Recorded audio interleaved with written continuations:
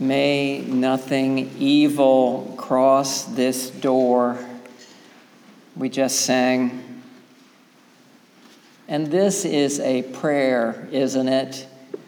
It's a hope more than a command. Because do we have that power?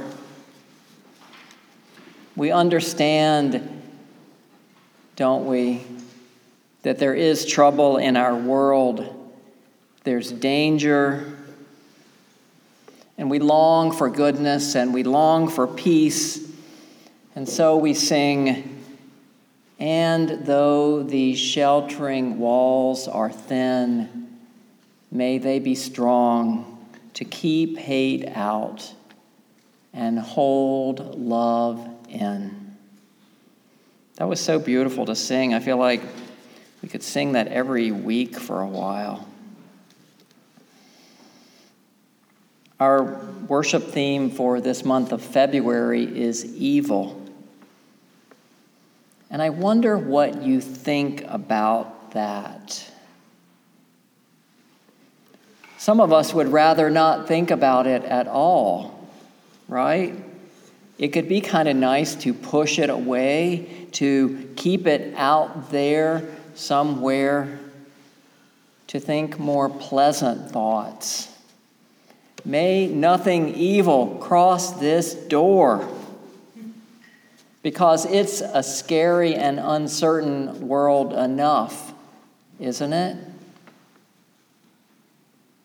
But it's good for us to consider evil, because what we push away, what we are unwilling to deal with, what we refuse to deal with, it can have a hidden power over us. And I sense that evil is not just out there. It's in here too, as much as I would rather not acknowledge that. That each of us, as much as we mean well, as much as we may try to do good, we have the potential to do things that are hurtful and harmful. So we need to be in touch with our shadow sides as well as with our light. So about evil.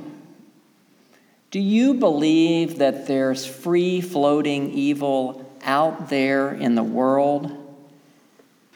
That you can catch it like a cold if you're not careful or if you're unlucky? Do you believe in evil personified? Do you think there's a devil who goes around tempting us? Or that there are evil spirits around us? And what about this? Are there evil people? These are big questions without simple answers. And since the beginning of time, people have wondered about these things. People have asked why bad things happen. And why do we do bad things? I am not someone who believes that everything happens for a reason. Boiled down, sometimes at rock bottom, particularly in the face of things I can't explain, sometimes my theology is like that simple 2-word bumper sticker. I'm not going to say it in this pulpit. Stuff happens. Stuff happens, and then we have to choose, we get to choose how we are going to respond. With fear or with love. And in my experience, that is where we meet the holy. When we are in the middle of that hard stuff, we meet the holy in our attempted response and also in our broken, open hearts. And too often, people under pressure don't respond well. Sometimes we do, but sometimes we don't. You know about Salem, Massachusetts, how it's famous for its witch trials back in the late 17th century.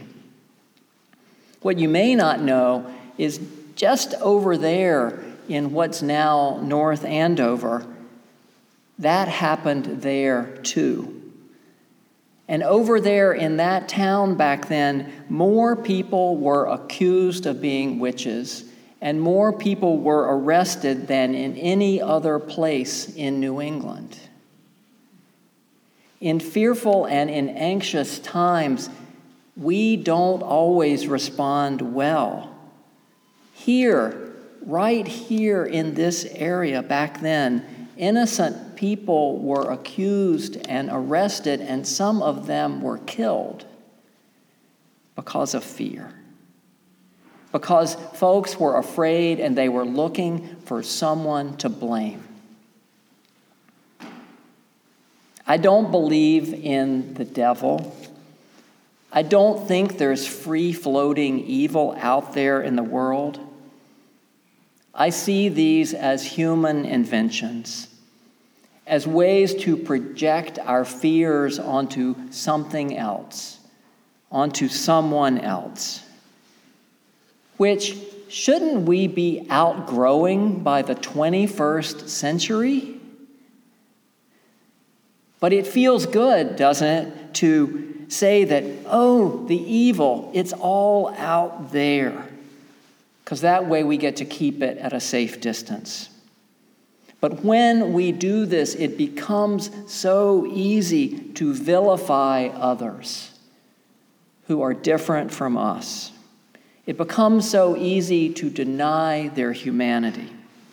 And once you call someone evil, you can justify doing anything to them in the name of order, in the name of safety, for the good of the church or the good of the nation.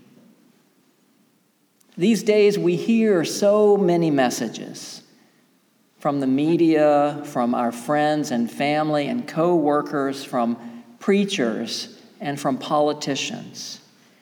And we can't help but be influenced by these, for good and for ill. I think that over the last few years, the incidents of hate crimes have gone up significantly in our country. And I have to believe that our president's angry and divisive rhetoric is at least partly to blame. That he has demonized some people, and he has worked to inflame other people. He has given them tacit permission to act on their prejudices and their fears. Whether intentional or not, I don't know what's in his heart. But in this way, he has helped to unleash evil in our land. As people of faith, aren't we called to speak up for what is right and to speak out about what is wrong? And at the same time, to be careful not to demonize those we oppose. Do you remember a few weeks ago when one day in Washington, a reporter asked Nancy Pelosi if she hated the president? She was walking off this stage, and she stopped in her tracks, and she turned around, and she looked him in the eye, and she said, "I don't hate anybody." She said, "I was raised Catholic, and we don't hate anybody." I loved that moment. And I confess that I hope it's not just because I agree with her politically. I don't think it is. But I loved how she articulated how her faith informs her values and how she lives. She said, "I pray for the president all the time." In his Sermon on the Mount, Jesus said to those everyday common people, "You have heard that it was said, 'You shall love your neighbor and hate your enemy.' But I say to you, love your enemies and pray for those who persecute you." You know, this is not easy, but it is how we become better people. It's how we help to build the common good. It's how we heal rather than harm.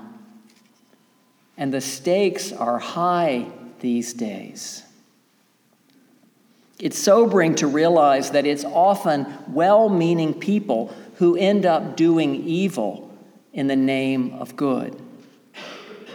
I have to trust that U.S. Border Patrol agents are mostly good people who believe that they are helping keep their country safe by enforcing its laws. And then they are tasked with putting children into cages and not letting asylum seekers come across our border, which certainly looks like evil to me. When a group of people starts to possess a sense of sureness about their religion, about their nation, about the rightness of their cause, it's time to watch out, because that's often the start of actions that will be oppressive and harmful to others. So we should be careful when we start feeling too self-righteous. We would do well to look past our own good intentions to try to understand the impact that we have on others. We need to have the courage to look inside our own hearts and souls and make an honest accounting of what we find there. Those of you who have done some work around racism and our nation's culture of white supremacy, you know how hard and uncomfortable this work can be, and also how liberating. The invitation is to look inside and to do your own work. And is there anyone among us who couldn't use a little work? And this is not for the faint of heart, or for those who aren't willing to change. But isn't it why you're here? In this church and in these lives and on this earth? To be renewed, transformed, awakened, come more alive? Exploring your own shadow side can allow you, as John O'Donohue wrote, to no longer be haunted by ghost structures of old damage. Doing this work can help to set you free. We just heard David White's poem about the intensity of the examined life. Here again, a few lines, his insistent call. I want to know if you know how to melt into that fierce heat of living, falling toward the center of your longing. I want to know if you are willing to live day by day with the consequence of love and the bitter, unwanted passion of your sure defeat. This work of looking inside, of doing your own inner work, it will feel defeating sometimes. And it will be liberating sometimes. And what's the alternative? You don't want to go through your days hiding, do you? Not being in touch with what is real? You don't want to go through life unaware of your impact on others, making messes, leaving a trail of destruction in your wake. Nobody wants that. We each have parts of ourselves that we don't often show, that we may like to pretend don't exist, because we're ashamed or embarrassed by our rough edges. But unless we get in touch with and acknowledge that shadow side, we can find that it will come out in unhelpful ways that can cause harm. There's a folk singer named Greg Brown, and he wrote a song about this. It's called, "I Don't Know That Guy." Here's a couple of verses. Me, I'm happy-go-lucky, always ready to grin. I ain't afraid of loving you, ain't fascinated with sin. So who's this fellow in my shoes making you cry? I don't know that guy. I've heard him complaining about piddly little stuff. I've watched him do nothing and say he can't get enough, or blame his mama and daddy for the world passing by. I don't know that guy. I don't know that guy. This spiritual work that we are engaged in, this work of growing up, of being more mindful and self-aware, it requires getting to know yourself, your light and your shadow, so you don't find yourself someday saying, I don't know that guy. It's a lifelong project, this work of becoming. Sometimes you do it alone, and some of it you do with others. And this is my prayer for us, for each of you, and for myself, that we will lean in to that fierce heat of living, that we will live day by day with the consequence of love, and that this will be our song. Not, I don't know that guy, but this will be our song. Amazing grace, how sweet the sound that saved a wretch like me. I once was lost, but now am found. Was blind, but now I see. Amen.